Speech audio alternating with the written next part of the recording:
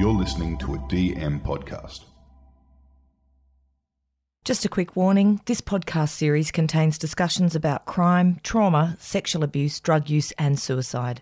Listener discretion is advised. I used to rob banks in the 80s and 90s and did 23 years in prison in 3 different states. It took 30 years to talk about the sexual abuse that happened to me and the spiral into crime, addiction and depression that all occurred as a result. Now, having turned my life around, I talk openly to inspirational people about trauma, survival, transformation and hope. I am Russell Manser and this is The Sticker. When I was at Long Bay the last time in 2012, Bella Gale was a prison officer there. Bella is no longer in the job, but is now a staunch advocate for changing a broken prison system. Bella Gale, welcome to The Sticker. Nice to be here. I've been watching a lot of stuff on TikTok and it really resonates with me because you're the most honest ex-prison officer I've ever come across. You fucking say it how it is. No, thanks, man. I really try to keep it real because people need to have the perspective of somebody who worked there and was on the other side. Mate, I was there in 12 and 13 when in 2011, 2012, you were working there then. Yeah, I was. When you walked into the studio, I recall you, yeah? Yeah. Mate, let's just talk about what sort of attracted you to working in corrective services. It's a funny story. So I originally wanted to, for whatever reason, I said I'll join the police force. So I got into the police force, did the whole training, went down to Goulburn. Got down to Goulburn. Within 3 weeks of Goulburn, I was like, this ain't for me. It was a night happened. We got together with some of the other officers and I said, what's everyone want to do here? Like, what do you want to do, detective? I go, nah, we just can't wait to book people. Just a real attitude. And I was like, fuck, this is not how I was raised. So I went to the sergeant, knocked on his door at night and I said, listen, this is not me. So I left Goulburn 3 weeks into the police academy and in that time got called up for corrections. So I applied everywhere. I applied that, fireys, all that. I just thought, fuck it, it's an easy money job. That's honestly, I was nothing deeper than that. People go, lock people up. It's like, no, it's a government job. And your parents say, do government jobs, right? It's like this thing that's beat into you since you're a kid. It's a safe job. I said, you know what, let's give it a go. Nothing draws me to it. There's nothing fun about locking someone up, yeah.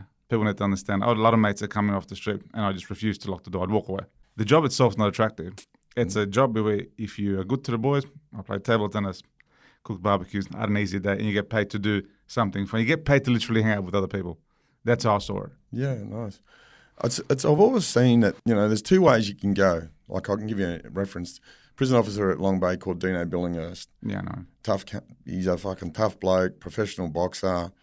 Mate, he got on with everyone. Real hard guy and he just had that respect that, he didn't need to handcuff people and, you know what I mean, and bash. Because I remember, I'll tell you a funny story. I was at MRR and they've all walked in and one big mouth's going, put their handcuffs and leg shackles on him, let's make it a fair fight. And I just thought, fuck, how weak are you to do that? That's disgusting. I never subscribed to that. And I think other reasons why I can't go out on like TikTok and come here and have no issues because all the boys that were there knows that. Because I knew Dino, because I used to box with him when I was younger, because I knew some of the older screws, they said, if you have an issue, you have to go and sort it by yourself. You get more respect from the crims itself. And there's an officer, I don't really want to say his last name, but his name's Kent. You know him. He's a bald guy. He's a people. And he said, if you ever have something, you need to go and sort that by yourself. Not this 3 out, 4 out stuff, because respect goes a long way. And that's why I never did anything other than that. Because it's like you said, if you want to be respected, you got to, if I have to talk to you, I have to talk to you. I'm not going to sit there and do shit that you wouldn't do in the real world. I agree with you totally. And I know a handful of officers that I've got the utmost respect for. Maybe more, They were those guys that were just fair. You don't have to be corrupt. You just got to be fair. Like I remember, I'll tell you a funny story. I was at the Bay and this bloke come in gung-ho, wanted to help everyone. Then he got indoctrinated, and don't do that. And one day I went in and asked him for a toilet roll. He goes, mate, he's playing solitaire on the card. And he said, come back later. I said, I need to go to the toilet. I need a toilet roll. No. Anyway, I grabbed his jumper and... Let's see, that's what I'm saying. These guys sit there and they forget the reason why they joined. I tell people all the time, you are not there. They're being judged. We can sit there and go, it's like, I don't really care what the reason is unless, of course, you're a fucking, you're a disgusting human being. It's not my job to judge you. It's not my job to make your job harder. It's my job to make sure you behave the right way. Of course, if you're going to carry on, that's a different situation. But that'd be the same if it's out here. So I think all those things, I never agree with that. Same with like messing people's buy-ups and visits. And these are things that to this day, like I have a lot of officers that still watch that when I go live, and they're in, and they agree with everything that we say. Like they agree with the whole thing. It's like, why would I make your job harder? It's humanity. Like, you know what I mean, like you treat dog on the street better. Why would you do that to another human being? I never understood this mentality. It doesn't make you bigger. It doesn't make you tougher. It may make you have some little dopamine, endorphin hit for a split second, but really at the end of the day, it's like the story that you said. You're gonna go home and you have to face your life, which is just. Do you think that anyone can really separate that? You'd be horrible all day and then go home and separate it? No way. If you're horrible all day, you're horrible at home. Your home life is miserable. You're a bitter person. That's the thing. You can't be happy as Larry and get, I'm going to make Russell's day harder. That doesn't make sense to me. It's the same people that get online, they go, I'm so happy. Happy, you don't need to say you're happy, right? Yeah. You're just happy. Happy's in action. Happy's in action. And it's like, my mother actually used to work at the Bell. You'd know it. Long story short, she had to leave because of the whole COVID BS. But she used to work in reception, and all the inmates respect her. She just did her job. If you had to get something out, she did it. Had to have your video link sorted when you came in. Can I tell you a story about your mother? Yeah. I remember one Christmas, it was Christmas, and she bought 3 of the sweepers a mango each. Yeah. Just a little touch like that, man. It goes a long way. It does, and that's the thing. It's like, it used to always make me, like, some officers would say shit like, oh, you're a Care Bear. And I said, well, you're a weak. You do something, like, I used to sometimes say we do barbecues, whatever's left over, give it to sweepers, as you know. Like, it's common. It's not. Sweepers I'll just explain what a sweeper is. A sweeper is an inmate that has a privilege of being out of his cell a bit longer, distributing all the food and bread and sheets and towels and laundry. So they come out of their cell and they interact more with the officers than any of the other inmates would. Yeah. So sometimes I use terms like rock spider, which people don't understand, but I'll try and clarify the terms as I go on. And it's like, even though you do something else, officers that are probably like the weakest of the bunch will call you a Care Bear. And it's like, well, I'm a Care Bear. Yet you run away when someone says something to you. You get the squad to come help you. Like, at what line? Squad, can you explain? So the squad is basically a bunch of, I don't want to be nice about it, but it's just a bunch of nobodies who spent 1 week at a training course. They're not trained any different to officers. They spent 1 week at a firing range, shooting a gun for 2 days and learning some basic kicking a pad. They are literally, they just have a vest on. And I've always say this, they're absolutely nothing. We had the HRG, which is the Hostage Rescue Group, come down from Goulburn. Everyone goes, oh, Supermax. The same thing. We used to get them down to the gym, and they were nothing. And I want to say it out loud. I got no issues saying this. They are nothing. It's just a 1 week course to put on a vest with a camera to get put on inmates. That's all it is. That's the bottom line. It is what it is. I'm not going to sit here and try and dumb it down to get friends on board. Like, I've never cared about that. I say it the way it is. So the squad is basically, you get 4 guys that come in. 1 guy holds a shield. 2 guys push in. They rush you to the back of the cell. Then when 3 blokes are on top of you, the 4th one comes and handcuffs you. And then the 5th one holding the camera will sometimes accidentally turn the camera off. It's a joke. And I've said it before. These things need to be exposed. At the end of the day, a lot of things happen in these systems where people just want to hide and push under the rug, and they want to pick and choose when they want to play the legal and the lawful game. So yeah, it's basically a bunch of blokes who spent 1 extra week doing something else. That's the squad. What happens, I used to see it, I've done 23 years, and in that period of time, I used to see officers, and I felt from that, for me, it was like watching a guppy go into a fish tank, because they go in there with all the good intentions in the world, and they get indoctrinated by the nasty ones. 100%. Did they try to indoctrinate you when you... Day one. They go, they're not your friends, they're there, crims will use your crims will do. I said, you can only be used if you let it. And it's like, my job here, and officers used to say, they used to say, you're just like the crims. That's somehow meant to be some sort of an insult. And I was like, most crims are honest. Most crims stick to their word. You guys sit there sleeping with each other's wives. Like, you know what I mean? Like, it is what it is. Like, you want to sit there, put on me. And like, I remember one guy goes, oh, how do I know that you're going to jump in? I said, when's the last time you had an altercation? He goes, 20 years ago. I said, okay. So hang on to resentment. Yeah, I said 20 years ago. I said, I have things outside of here that I do in my sporting life. Why would I need to jump in? I go, why do you need to jump in? Why do you feel the need to jump in on anyone? Yeah, there was a inmate. I don't want to say people's names, but I was in Area 3, and it was a well-known inmate, Koori fella. He's done lots of time. Recently got put back in. I used to know him, and I remember one thing, such and such, and he got caught with this. And I went up to his cell, and I could smell something, obviously smoking something. I just said, bro, I know what it is. Just when I come past, just please put it away. Easy, solved, no issue, no drama, no need to put it on him. He understood. Don't put me on show. I'm here to do a job. Don't make it. And it's like, it's these little common sense things that you do in everyday life, which they don't understand. It's so easy to get by in the prison system as officer if you're a good guy. Obviously, if I had altercations, that was different. But as you, like I said, you will never find one inmate come on here and say, yeah, he ever did this with 3-4 people. And I'll challenge that to anyone to come on and record a video saying that I ever did that in all of Australia, because I never did. So that's you have to live your life in a way where later on in life you can sit at a cafe and not turn around. You know how many times I sat at a cafe and I went to pay and they're going, that's already paid for. Table full of boys. MSPC Area 1 boys. Table full of boys. 30 on wing boys. Table full of boys. It happens like every other day. That's respect, see? That's respect. I'll tell you something now. I go to the boxing, I'll see Dino and his wife Kerry, that Dino Billinghurst that was a senior officer at Long Bay. I got no problem shaking his hand. 100%. I'd buy him a beer, buy her a wine or whatever, because they showed me common decency. They didn't break the rules. They didn't act corruptly or anything like that. And I think this whole thing, I don't know, I think it's still a carry-on from the old days, you know what I mean, where the poison's leaked over and leaked over and leaked over, and it's been intergenerational. They've passed the baton of nastiness. It definitely is, Naren, but I met some of the older officers, and I'm talking like guys in their 60s, and back in my day, it's Grafton. I know you guys say Supermax is the worst, but Grafton actually had the worst. It did. Had the worst reputation. So they used to say, we used to kick him till our shoes were filled with blood. And I used to sit there and go like, how are you proud of that? A bloke comes off a truck. He's already lost everything. He's lost his family, his wife, his kids, his freedom, and you want to fucking kick him. Like, and for me, this is like, it just made me feel sick. Because I was born in Romania. I lived through communism. I lived through corruption. I lived through death. I've seen what happens when people get oppressed. And it's like, you guys wonder why they riot. It's just that they want basic rights. They want a shower.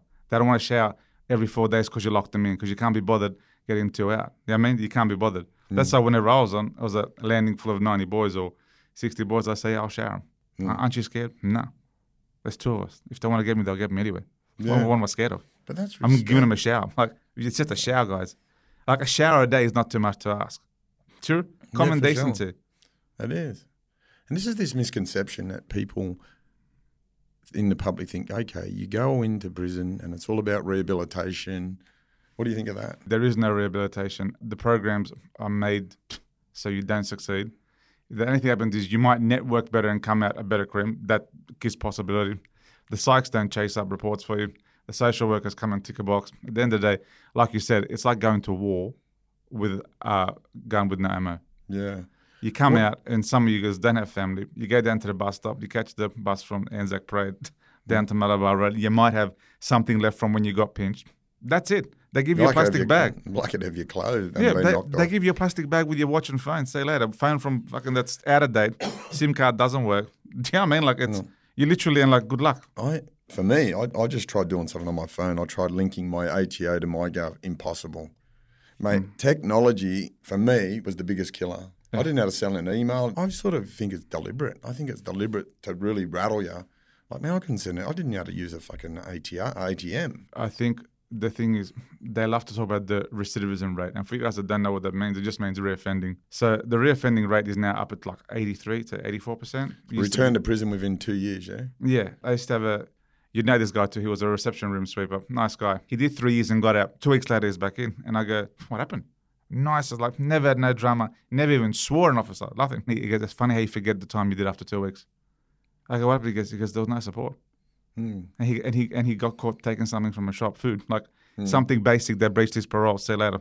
He got another 2 years on top. So he did 3 years, got out for 3 weeks, 2 weeks, and came back for another 2 years. Like, and that just shows us, like, the system is designed to keep you in. Basically, one inmate, I think the government is like, don't quote me, it's between $52,000 and $62,000 a year the government gets for you to be in there. So it's a money-making process. So the government is funded to keep you in there. So it's incentivized to keep you in there. And that's 62 grand if you're a normal crime. If you got medical conditions, mental health, that can go up to 120, 150, 160, and so on. So the incentive isn't to get you out. That's costing us taxpayer money. The same as the NDIS. A lot of these things fall under the bracket of NDIS that shouldn't be in NDIS. But it's the government funding money into a system, which then produces other things along the side, you know what I mean? And then they use you to work for what, $1 a day? What is it, $1.50 a day? Yeah, $2 a day. $2 a day. You're fixing stuff, fixing headphones for airplanes, all this other stuff. So they're making money off you while getting paid to make money off you. So it's a cycle. And I agree. It's a new form of slavery, what they do in those. When I first went to jail, there was classrooms and there was trade courses and that sort of thing. And when they got the new commissioner in Severin, he got rid of it all and replaced it with sewing machine. Like, mate, I was at Lithgow making body bags. Yeah. I don't know what me sewing body bags was going to teach me about empathy and compassion. Nothing. That's disgusting. And the thing is this. Again, like that's, I actually know when you did that. So you're making body bags. So We're making body bags at Lithgow and police uniforms. way to rub it in your face, yeah? Yeah. Tell me this. Did you notice the hotel or resort conditions in the prisons, and any of the prisons that you walk that's often reported in the media? Oh, no. Listen, guys, this is the biggest misconception. Yeah, if you want to look at it from perspective like, oh, they get 3 meals a day and a roof over their head, okay. Compared to the average guy sleeping on the street, you would consider it a bonus. But the food there is atrocious. Like, they have a menu. Do you remember It looks good. It looks good, doesn't it? Bro, like, have you ever, Irish stew, was usually called Irish spew. Like, you guys had a different name because none of them were edible. Unless you had the Anzac cookie, which is the only thing you could eat, everything Once was a week. putrid. Once a week. Once a week. If you didn't have buy-ups and the tuna and the eggs, you're eating like slog. Like, put it this way, guys. To give you an example, I once took 2 of those foods to feed to my dog. My dog didn't eat it. Just to give you an example. And this was fresh on the day. Like, it's disgusting. They give you the food. I noticed, I was starting to notice, they give it to you on the use-by date. Of course. Yeah. Yeah. They don't want it to go any longer than that. I never understood that. I think the reason why that is, it's a semi-break you. Yeah, mentally. Because you're mentally, every day it's a little chip away at your persona. Like, this happens, this comes out. Your phone line's magically disconnected. You can't call out. There's no money in your buy-up. You can't. Your visa gets mixed up. It's a little systematic effort to break you. It's completely intentional. People need to understand that. There's nothing that happens by accident. That's why some sweepers have, some inmates get the world and others don't get nothing.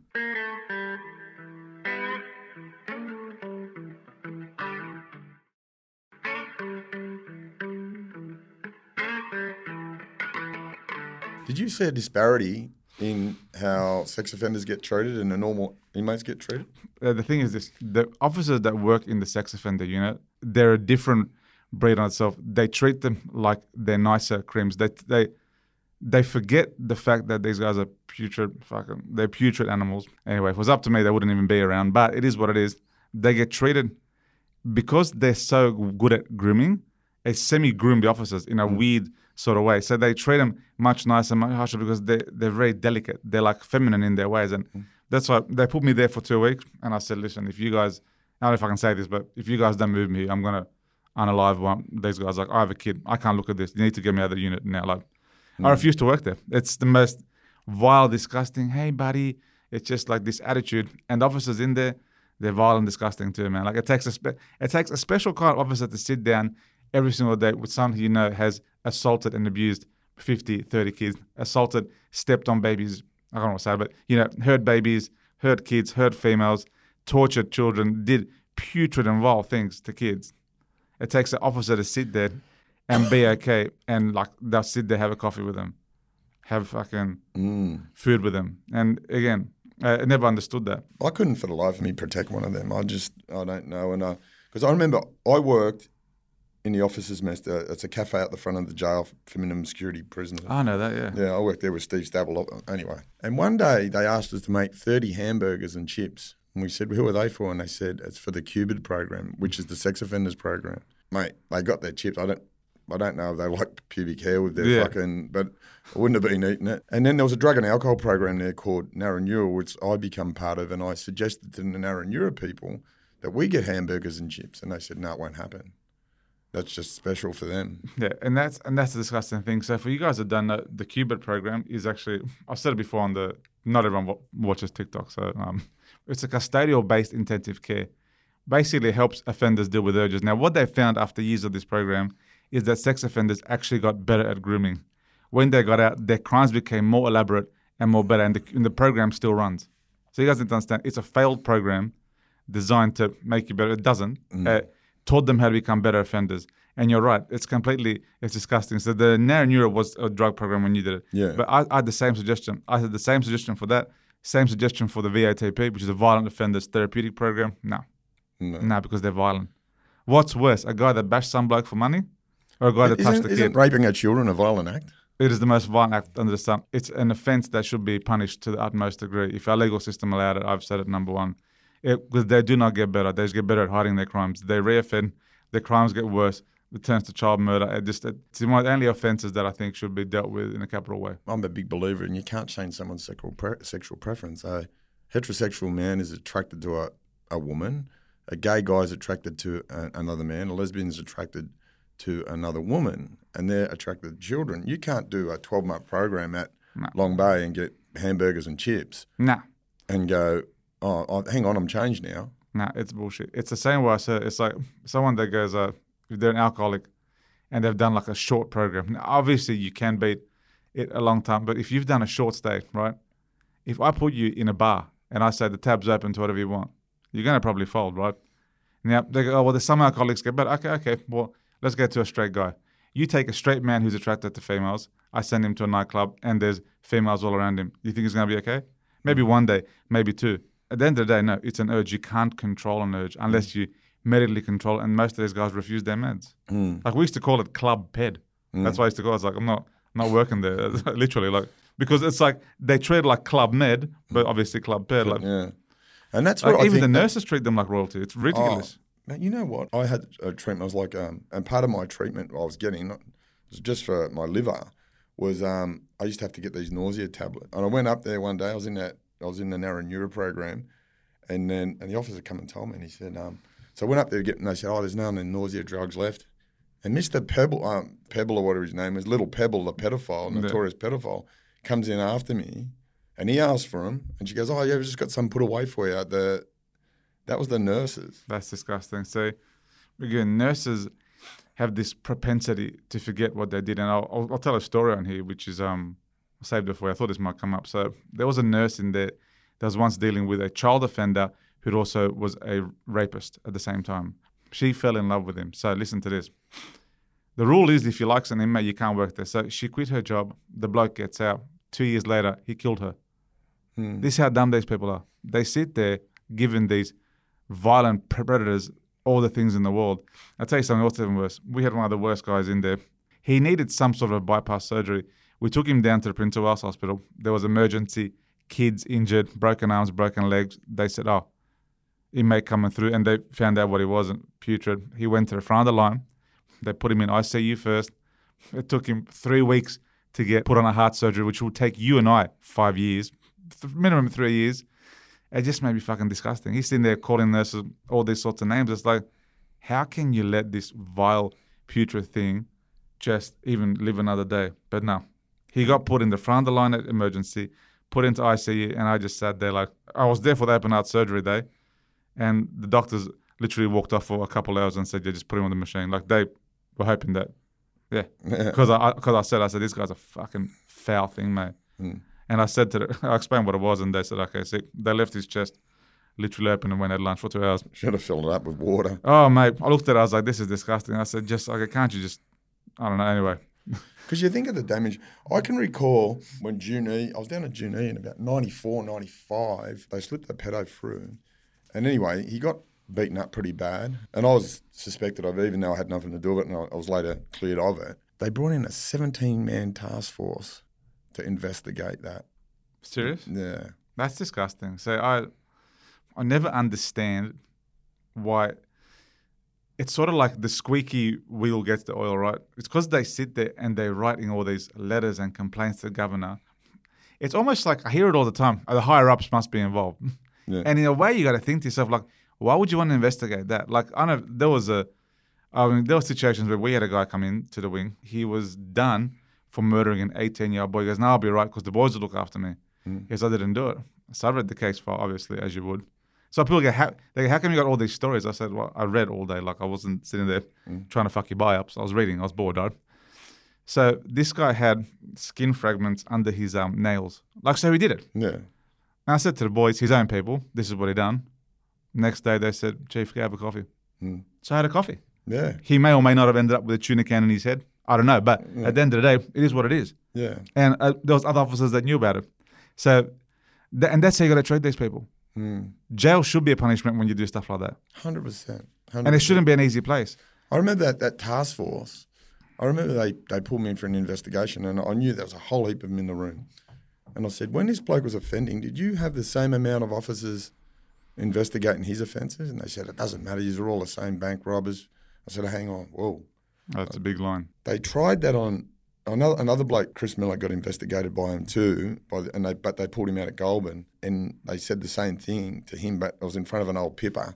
And the pipper, when I say that, a pipper's an officer of senior management, and he heard what the coppers said to him, and he said, mate, you better get out of this. He said to the coppers, get out of the jail. If the Crims hear that, they'll fucking riot. 100%. The people understand.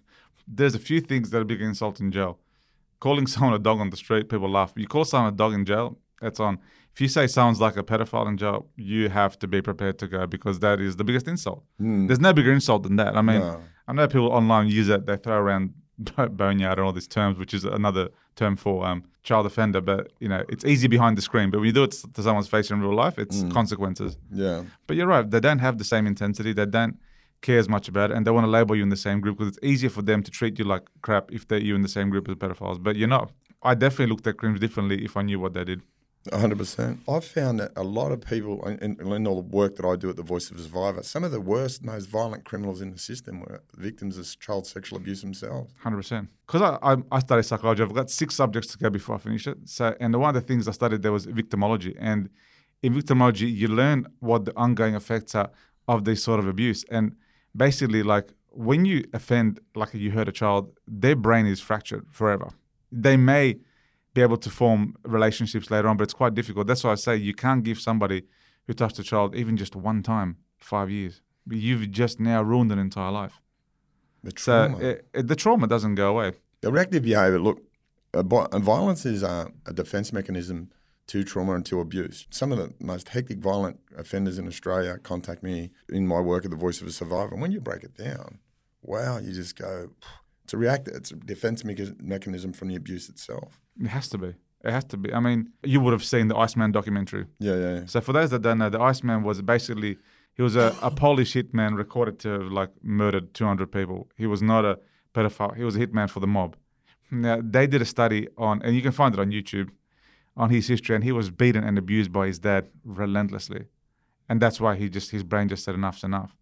So you're right. Some of these guys, because it is a defense mechanism, you can only be quiet for so long. You can only take abuse for so long before you get enough's enough. Yeah. And people don't understand that, right? It becomes a learned behaviour. You go, that's how I keep people away. That's how I'll stay safe. 100%. You will not find the same level of help for somebody who's been abused, who's in the system, who's now a violent offender, as for somebody who's the abuser. Yeah.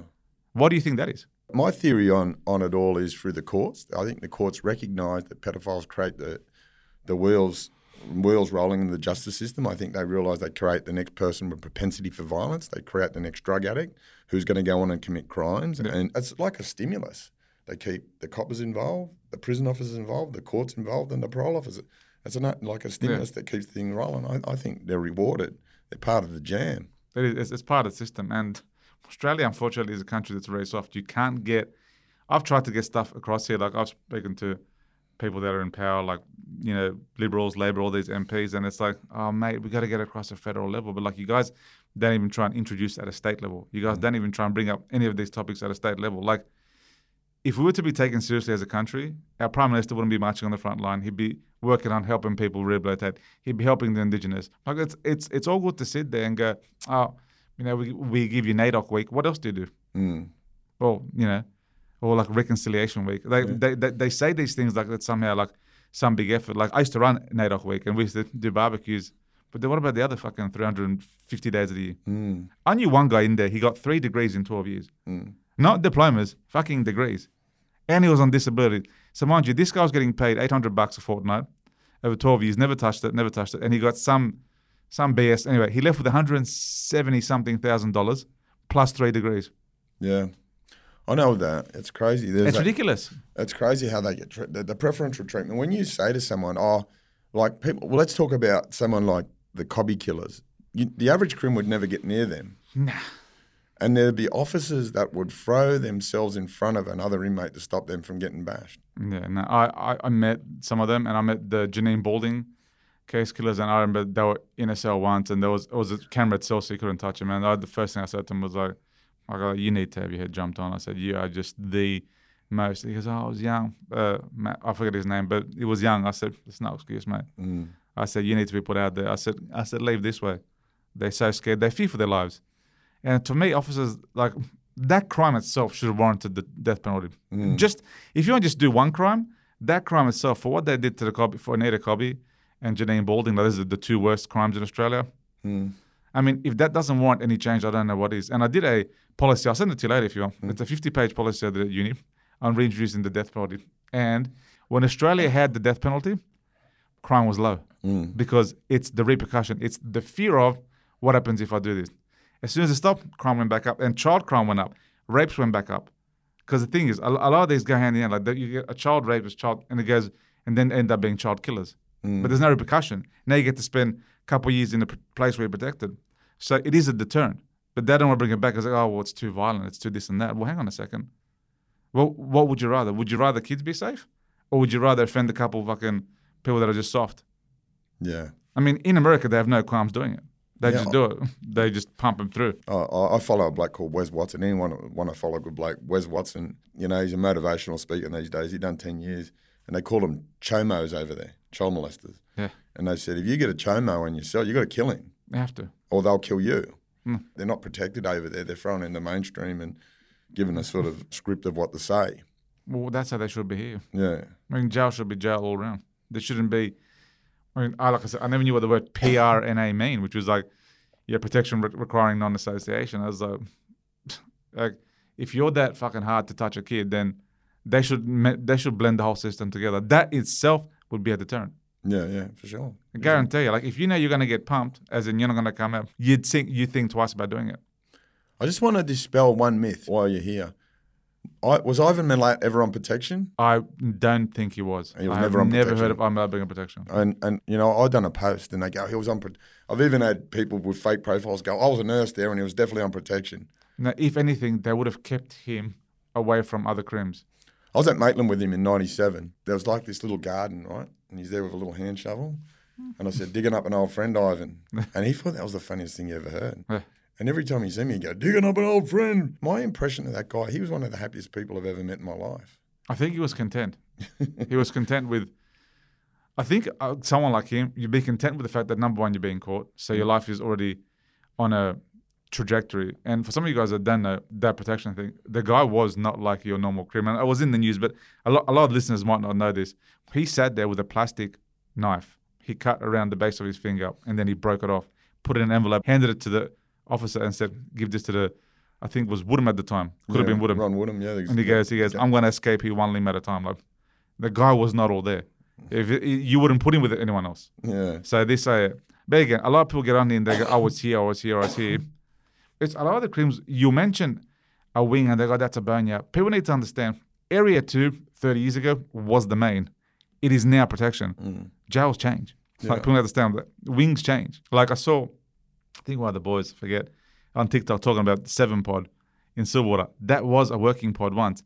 It changes. Jails change. People need to understand, it's boneyard now. You can't. People throw these terms. I'm sure you've copped it all. It's like the jails change. Yeah. What's a wing once is protection can now be a main wing. It doesn't. Yeah, it's just a building. It's always, and the jails change. Yeah. The jails change. What was once a protection, jails can now be a mainstream jail. In Queensland, they insist on putting fucking pedophiles together. They have a jail up there that's just full of them, right? They do. And funny enough, I have somebody who contacted me saying that her son was put in there wrongfully. I don't want to get into it. It's an ongoing case. And it's like, and Waco's the name of the jail. Yeah. And he's in there with Daniel Morecambe's killer and all these Putron. Yeah, it's disgusting. There's another waste of space. And she goes, it'd be good if you could have a chat to him. I was like, no. I'm not going into that place. If I walk in there, I'm losing my everything. Like, can't sit there next to what's that other guy's name? It's a disgusting place, and it's like, why are you putting them together? You know what the saddest things are? There was a similar to the women's jail. They got all these protection women together, so to speak, and they used to brag about how that would hurt their kids. And one of the women, she starved her kid to death, and she was bragging about how she did it. They gave her a nickname, Starvey. And she was fucking proud of it. And to understand this guy, this will be very graphic for you. This one always makes me get emotional. It's fucking hard to say. She had 4 kids, and one of the little boys, she kept in there. She kept on fucking not giving him food. And as a father, that's hard. And I think and I saw it and I said, okay, you should just definitely take that fucking blanket and do something with it, mate. That's just that's disgusting. You know, I used to see the worst of humanity in and some of the best, like when someone, you know, someone's father or mother or a loved one had passed away and how the boys would unite to support that person. That's a beautiful thing to see that. It is, and it happens more often than not. And it's something because I think everyone's got a touch of humanity in them and everyone can relate, can resonate. And I think you've seen the story that I've told where there was a guy who was upset kicking the door and I just opened up because he goes, my dad's dying. And I'm like, he goes, I just want to talk to him. And officers wouldn't let him talk. And I went down. Why do they do that, you think? What? Again, it's another way because the guy was very high up in one of the like outlaw motorcycle gangs. He was high up. He was very high ranking. Just a way to break you. And I went to the office. I said, listen, if you guys don't let this happen, I'm going to have a lot of issues. Like we're going to have dramas outside. It's like, it's disgusting. It's someone's dad, mate. Like I will not subscribe to this one bit. Well, then you take him out. It was no problem. Took him out the cell by myself. It's like one of the things you're not supposed to do in case because he's so violent, which he wasn't. Gave him the phone call and he was happy. His dad died the next day. Wow. And then we organised the funeral and he didn't run, he did nothing. And years later, that same outlaw motorcycle gang, to say it, offered me a job when I got kicked out of being a screw. They offered me years later a job. They treated me better than anybody. And to this day, like I had a car accident, they gave me a car. They said, here's fucking 20 grand, buy your students equipment. And I said, there's 5 grand left over, keep it. Because you're doing a good job. Like I've never had one officer ring me and go, oh, by the way, you got sacked. How you going? So that's why I'm so against it. When they say, oh, Crim's this and that, I said, not one of you fucking dogs ever rang me. So don't you dare come and say, Crim, this and that. Crims have done more for me ever than any officer ever has. And I'll stick by that forever.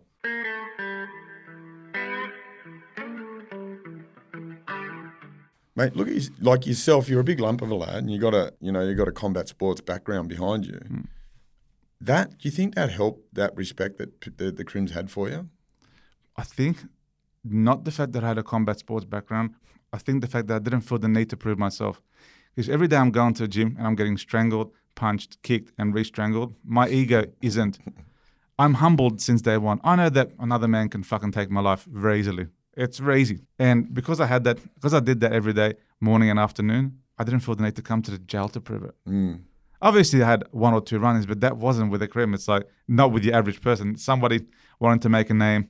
It's like it is what it is. Or they're a putrid fucking... Yeah, I mean, it is what it is, but like never ever was based on the fact that what he can do to you. It's the way he handles himself. Because if you don't feel the need to prove yourself, at the end of the day, it's like, I'm finishing here at 4. I'm going to go and I'm going to get strangled tonight. I'm going to get punched. I'm going to get kicked. Why do I want to sit there, pick on some bloke who gets to stay in his cell and he's got nothing, mate. He has to sit there. And I used to say to the boys, like, you need to understand, these people have lost everything. Why do you want to make them feel any worse? I mean, like, you can go home at midnight and go to fucking 7-Eleven. Go down. He can't. There's no need to make him feel worse than he does. I mean, I never understood that. I think respect comes from... So Dino didn't get his respect because of the fact that he could crack you. He got his respect because the fact that he doesn't need to crack you. Because he knows he can just... And that's the difference. He had good communication skills, Dino. He had a really good way of dealing with situations, you know what I mean? He was just a good negotiator, good communication skills. He had confidence. Everyone, all the Crims loved him, you know what I mean, and respected him, and you know, because he was just a fucking good bloke. Yeah, and he is. He's a good bloke. He's down to earth. Him and his wife, his kids are just lovely people. Because he treated people with respect. Man, and that's the difference. That could be the way throughout the whole system. It's so easy. Just got to get rid of that fucking sickness that's in there. It is. Because they're creating bad people. The people are, you know, as you say, you constantly hang shit on people. Yeah. They're not going to get out and be better people. You treat them like animals and they're not going to get out and act like humans. 100%. And that's the thing. And it's funny enough, it is a sickness. The best way to explain it, this is it's a dangerous sickness. Like, you got people in there that have literally joked around. I don't want to word this in a way where you can still put it on. I've met officers in there that have just jokingly said, imagine you put some poison in someone's in their food or their vitamins. I'm like, it's like you're talking about murdering somebody, mate. So there's some sick puppies in blue. That's conspiracy to murder, right? That's conspiracy to murder, for those that understand. And I'm like, you need fucking help, mate. Like, you guys need some serious help. And look, I'm not going to sit and say that, I mean, obviously we've had cases at MRR where a Crim bashed officer to death. Like, there are bad people in green. We're not going to sit here and say there's not. We're not going to sit here and say that I've treated guys with respect and one guy goes, oh, you're a dog from the yard. It's like, And then you walk into the yard and everyone's like, because like it does happen. People will just randomly want to make a name for themselves. So it does happen. But the majority of crims don't treat you like that. And the majority of officers are fucking weak-minded and they're going to get indoctrinated. That's why I was never liked. That's why they got together and conspired to get rid of me, because I wasn't like them. And they said, "I come to the cell." I said, "Nah, that's fucking for you. I'm not going. If I go, I'll go by myself." There's a difference in that. And it's like the mentality. It's like a bully mentality. It's almost like to get into corrections, you could like get into any fucking gang on the street because you have that same mentality. It's a gang mentality. Yeah, it is. And they slip through the cracks. 100%. My brother was a prison officer. Oh, was he? Yeah. I didn't know that. Yeah, my brother was a prison officer. Two brothers. One of them got the sack from, you know how they have the muster? Yeah. He got the sack for punching him with another screw on muster. That was my oldest brother. He committed suicide. Sorry to hear. Yeah, and then my second brother, he was a TA, so he was a trades. He ran the plant and shrub nursery at the old MTC. Wow. That George Piggins had, yeah. And he left because he said, "I can't be a part of that." No, you can't. Because you lose so much of yourself. And that's the thing I found. Getting sacked was the best thing that ever happened to me in my sport. Why did you get sacked? Okay, so long story short, they brought in a guy from he should have been on protection. He was from a minority, which I don't want to say because people say I'm fucking racist, but he was a minority and he came in. He was done for, can you say the word? Okay, grape. I'll use the word grape. So Gang rape. We'll just say it. Yeah, he was done for gang raping, not just one, but like 7 different girls. And he got put in the main yard. And while in the main yard, which is other crimes, I said to some of the boys, I said, "This way, there's no paperwork," because no one believed me, right? I said, "Why is he still walking around here?" And he was there for about 2 or 3 weeks. And that guy we talked about, good bloke, he knows the story. He knows the guy, the name of the bloke. And one day he goes, "You guys can't touch me." He goes, "I'm untouchable in here." And so I took him off the yard, and whatever happened. And then when he woke up, fell and slipped. And yeah, he fell. And when he woke up, he may have pissed himself. I don't know. But when he woke up, and I said, "You need to understand," I said, "I could do to you now what you did to those girls." And he started crying. I said, "You're a fucking putrid cunt." Straight away, he went on protection. They shifted him off to Park Lee. While at Park Lee, the officers that were in there, they were supposed to have my back, got together, wrote a report.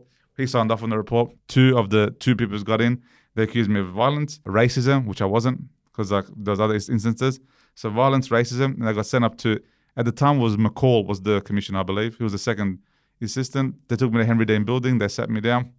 Table like this, had the recordings and had 7 different paperworks from officers that saying he did this at this time, he did this, just literally writing up what I did. Yeah, and not one crim, except him, not one crim would have signed off on it. It was all officers. And that's the day I said to myself, you guys are there will come a day, and this day it's coming now, like you guys are going to be exposed for all the putrid things you did, everything you did. Every time you knew a guy was self-harming, every time you knew a guy was about to hurt himself and you did nothing, and the next morning he's there in his cell, unalive. Like, these things need to be brought to light. These guys have done a lot of bad shit, and it's like you can't just keep hiding under the system.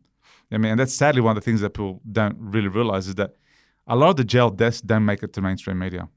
A lot of deaths in custody don't make it to mainstream media.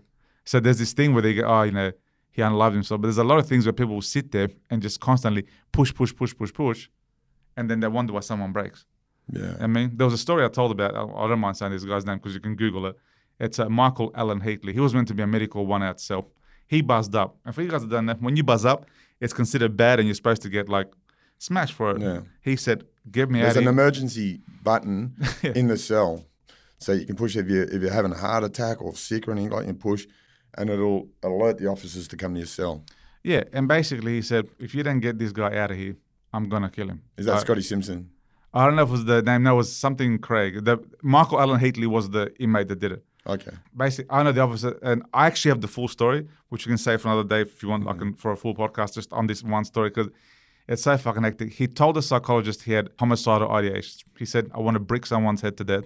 Anyway, officers go, fuck up, go away. They hung up on him. He buzzed up again, hung up. He said, get me out of here. I'm going to hurt this bloke. And the whole yard's whole wing screaming, saying like he's serious. The bloke in there is like freezing, shaking. Officer hung up. Anyway, next morning they found him. The guy was jumping on his head from the top bunk.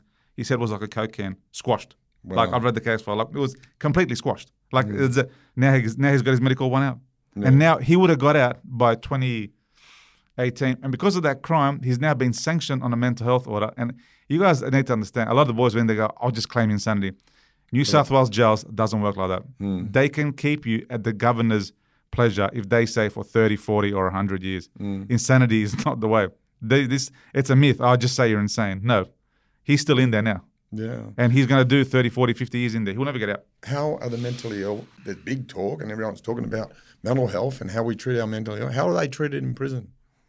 They're just medicated. Get them out of the way. And you guys need to understand, this isn't like you take your, I don't want to say medication names. It's not like you get given a pill. It's like they're force medicated. And they're force medicated. You get 3... Depots and... Oh, yeah. But basically, like, they'll J them up to the point of, like, they can't really respond in a coherent way. Then they get 4 or 5 officers.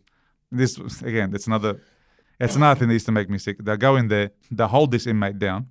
Some nurse will come in or doctor, jab him, and that's it. A depot injection. And he's gone for a month. Oh, he's gone for fucking till next time they do it to him. Yeah. You know? And some of these guys will sit there consistently self-harming themselves, consistently... You know, and I remember one day they go, you need to get this guy out of the cell. He's violent, he spits, he bites, he this and this and that. And I said, all right. I said, let me just go by myself. I went to the door and I said, bro, they're going to come in here. They're going to want to do some dumb shit too. Just please go to the back of the cell. Get on your knees. I'll come in with a handcuff. And he goes, all right. Simple. 2-second convo. I said, brother, I don't want to sit there and watch what's going to happen to you. It doesn't make my day. I got lunches coming in half an hour.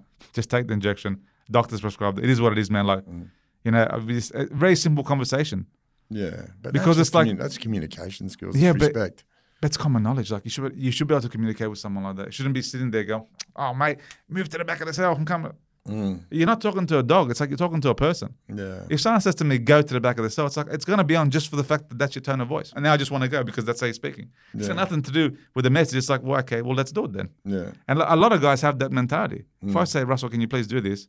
Maybe. I've had heaps. I remember, man, there's always that for me. There was always them few, 2 or 3 officers, respect. You had common, like over a period of time, you had common respect with each other, communication skills, and they just get it done. Yeah. Like I remember in, you know, certain jails, there'd be a bunch of us and we'd just go, man, we don't want to fucking live with fucking dickheads. We don't want to live with bullies. 100%. You know, and we would fucking take care of them and the officers would turn their backs.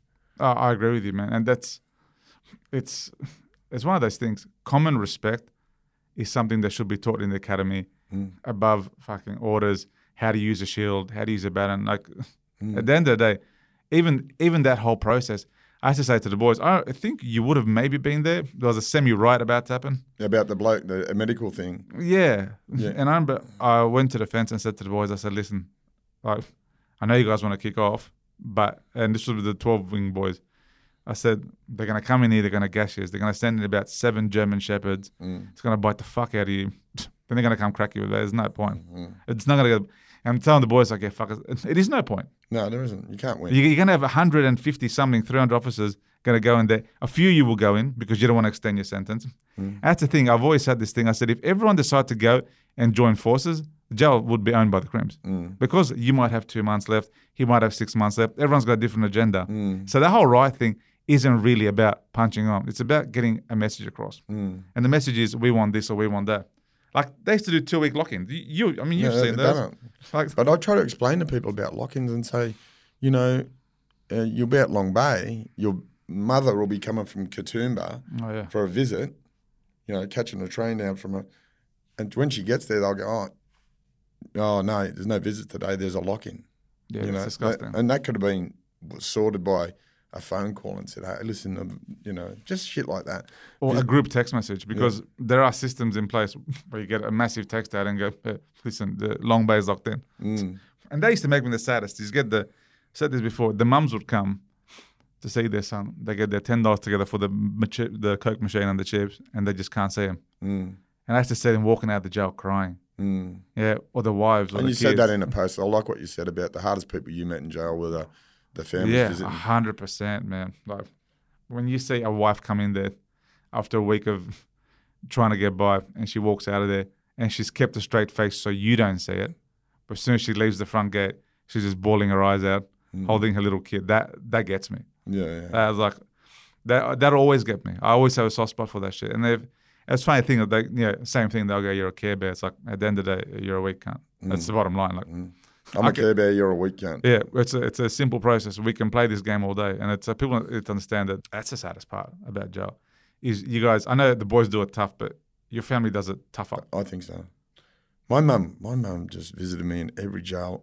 Even caught one. She caught a train from Sydney to Alice Springs to visit me for a 1 hour visit. And they tried cutting it short. I said, I said, no way. I said, Sydney to Alice Springs. Yeah, How many days is that? 3 days for a 1 hour visit. They wouldn't even give me an extra visit. It's crazy. That's how staunch. And that's, for me, that was a big pivotal point when I was seeing what I was doing to my mother. Slow learner, fast forgetter. But just that, man, that's crazy. It's crazy.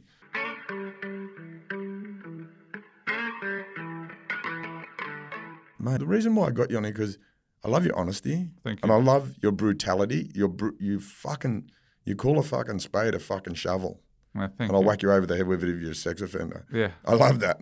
Thank you. Now, I try to be because at the end of the day, too many people beat around the bush. And But what do you say to these? I don't like to give them a rap because they're not with fucking followers. That the last governor, some of the shit that goes on there, like the who? have you seen the last governor on Facebook, the prison officers page? No, I haven't seen it. You'd be on there all the time. I'm on there all the time. Anything I say derogatory about the prison officers, No, I don't follow any of that. What's it about? it's about prison officers. It's their page and how they, if someone dies, they're celebrating. If there's a suicide, they Are you serious? Our pages on Facebook would be banned from it, but they've got something going on over there where they get everything through, you know what I mean? They can say racist comments. It's full of race, and they're all there on fake profiles. Oh, I never knew about this. What's it called? The Last governor. How do you join? Who's fucking? Anyone can join and watch it. As soon as you say a derogatory comment, they'll block you from saying anything. And they talk about. I have no idea. What do they talk about? Like They're talking about Dale and Ronan. An officer got bashed, or there was a riot, and you know what I mean. Yeah. And they're all talking derogatory. They all talk about nothing but a good the Borstal system. Is a Borstal system's like an English system where they used to bash them. Well, so it's officers. It's run by officers. Yeah. Nah, that's disgusting. I have no idea what that page is. I was actually going to talk to you about, since we're running out of time, maybe another day. No. There's a issue that was brought to me by an officer, and I want to ask your opinion. I think it's bullshit. It's an officer who's he's being investigated. He shot an inmate dead at a Lismore. Yeah, he was handcuffed and ankle cuffed, and he shot him dead on a hospital visit. And I was going to say what your take is. It's murder. It's murder. I said you can get Usain Bolt in ankle cuffs. I'll catch him. You'll catch him. Yeah. So You can't run an ankle cuffs. You can't. Yeah, people don't understand how difficult that is to do. And You can't. I'll tell you what. It's hard to run. Like I know people can run with handcuffs on. Yeah, But it's hard. It is very hard. Because your balance comes from it. it is very hard. But no, I was not aware of this page. But look, anything that glorifies any of that shit, it's funny. You and I get taken down for half the posts we say, and it's not even glorifying anything. We're just talking about facts. And that's the thing. More of this stuff needs to come to light. More people need to speak The up. Dungay case is a classic example of that. Which one's that? The one where they knocked him at the bay. Dungay, David Dungay, Yeah. where they all smothered him. He was trying to eat a biscuit. No, I didn't know that. No, it's massive. There's big traction on there. And to the Dungay family, may your son rest in peace, but and hopefully you'll get justice. What happened was he was eating a biscuit. He was in an observation cell, and they've told him to stop eating his biscuit, and then they've just smothered him. The coroner ruled that it was, he had a heart attack or something like that. But video footage shows 4 officers piling on him, and him saying, I can't breathe. Was this like recent? The last few years, yeah. So that's disgusting. So this is what I'm saying, guys.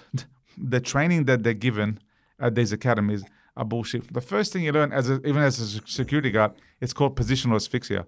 If you lay down on the floor and your arms are out like this, out like that, and someone's on your back, you can't breathe. A toddler can sit on your back and it's going to be hard to breathe. It is murder. That's all you can look at it as. I mean, if 4 guys are holding you down, it doesn't take that long to get someone back off the floor. No. Like even on a one-on-one, like if I put you down and you've stopped, it's very, you know what you're doing. You have to know. The only way you don't know is if you're scared and you've never done it before. It's a 1-week course, guys. They're not trained to be anything specific. It's a 1-week course. They literally shoot their gun once a year. It's not a militia that you guys think it is. It's not this. It's untrained, and hopefully that family gets justice. I hope so. I really do. Justice for David Dungay. All right, we're going to wind it up, mate. Thank you, champion, for having us here, mate. Thank you. And I'm sure you and I will be doing a lot more together. I'm sure 100%. there'll be a few disgruntled prison officers that have a lot to say about you and I telling the truth. Me being the disgruntled crim, you being the disgruntled officer. What do you got to say about that? Oh, look, I was saying on the live the other night, I haven't even got started on you guys yet. You guys need to understand that you guys sat there and you guys okayed a lot of behavior. There's a lot of officers that still, to this day, do illegal shit. You guys sat there while your new officers were selling 1-out cells for $500, selling mobile phones for $500, making 12, 13 grand a week for $500, and you guys did nothing. And everyone acts surprised. And there's this corruption that goes on. And then someone like me came along and tried to do the right thing. And then everyone turns. At the end of the day, everyone's day's coming. And at the end of the day, if you've done something wrong, it needs to be exposed. And you will be exposed. And there's no amount of threats. Like I said, no amount of threats you can say it doesn't affect. There's no effect on me because I know that 99.9% of you will not do anything about it. And at the end of the day, it should be exposed. You shouldn't be able to get away with these crimes. You shouldn't be able to sit there and get away with what you did. It shouldn't be a thing. You know what I mean? And sadly, it still goes on to this day. Still to this day, I hear stories from boys who are currently inside today that'll message me off a fucking burner. That'll say, this officer gets this officer gets that, bringing in boob strips, bringing in, and it's corruption. Well, So you can't, how can you have somebody who's meant to be there to rehabilitate you, but they're corrupted? So what is your learned behavior? He's in power, he's corrupt, fuck it, I'm doing the right thing. True? and the violence. I'm going to teach you how not to be violent by perpetrating violence on you. Nah. I never understood that. And I hear some of the stories. There's some boys you have on the podcast. I won't say the names, but they'll ring me and they'll tell me that officers used to handcuff them to the bed. Yeah. I never understood that. Like, That's weak. it's weak. I mean, like, those that knew me, if I had a problem, we'd go in, I'd put the sponge on the door and kick the door in. And that's it. We can have a talk. True? Yeah. No handcuffs. I put the duress on your bed, put the keys on your bed, and that's it. We can have a conversation. And that's how you should handle it. If you're an officer, you got a problem, go talk to the person. Go in there. Don't do this shit. Because at the end of the day, this is the biggest warning I'll say. It's not really a warning. Life is short, guys. One day you might be walking on the street with your baby or your missus. You're in a cafe and you don't know who's up behind you. It could be that person you handcuffed to the bed. It could be someone that you jumped with 5 guys and now he's got 10 guys and he's had a bad day. He just had a bad news that his family member died or something. And you guys don't understand that someone like me, I hold a grudge forever. I promise you. If someone crosses me, I'll never forget it. Same with you. Like if you shit goad me, it can be 10 years. I'll remember it. And that's the same with these guys. They have 24 hours a day to think about you. So treat them with respect. Of course, if someone's a gronk, you deal with it. But if they're respectful to you, be respectful back. Because at the end of the day, life goes on after 8 hours a day. The uniform comes off when you get in the car. When you're at a cafe with your kid and your missus, you want someone to come pat you on the back. How you going, bro? Nice day. You know what I mean? Yeah. That's why people go, oh, don't you care? Nah, I can go into La I Kemba. noticed that. Anyway. I noticed that, mate. You just get around freely. You just be yourself. And I noticed the respect that you got on, and that's just how it is. I mean, that's how it should be. I mean, at the end of the day, like I said, I've never done anything in my life. I've got to be afraid to do my movements. I can, like I said, go into any area, anywhere, sit down anywhere by myself and just be okay. And I run into lots of people. Lots of mates. How you going, bro? How you been? Long time no see. And that's all I would get. Long time no see. How you doing? Yeah. Didn't see what happened. I got sacked last week. Because no one knew about it. Just bang, bang, one day to the next. On that note, mate, but thanks for coming on, and thanks, mate. Thanks for your honesty. It's really good to have that, and it's good that we can basically educate the public and why that system ain't working. Thank you so much. No worries. It's good to have someone like you spreading the truth, man. That's the bottom line. And I wish more people did that. Trying to make a difference, mate. You're doing it, bro. Thank you.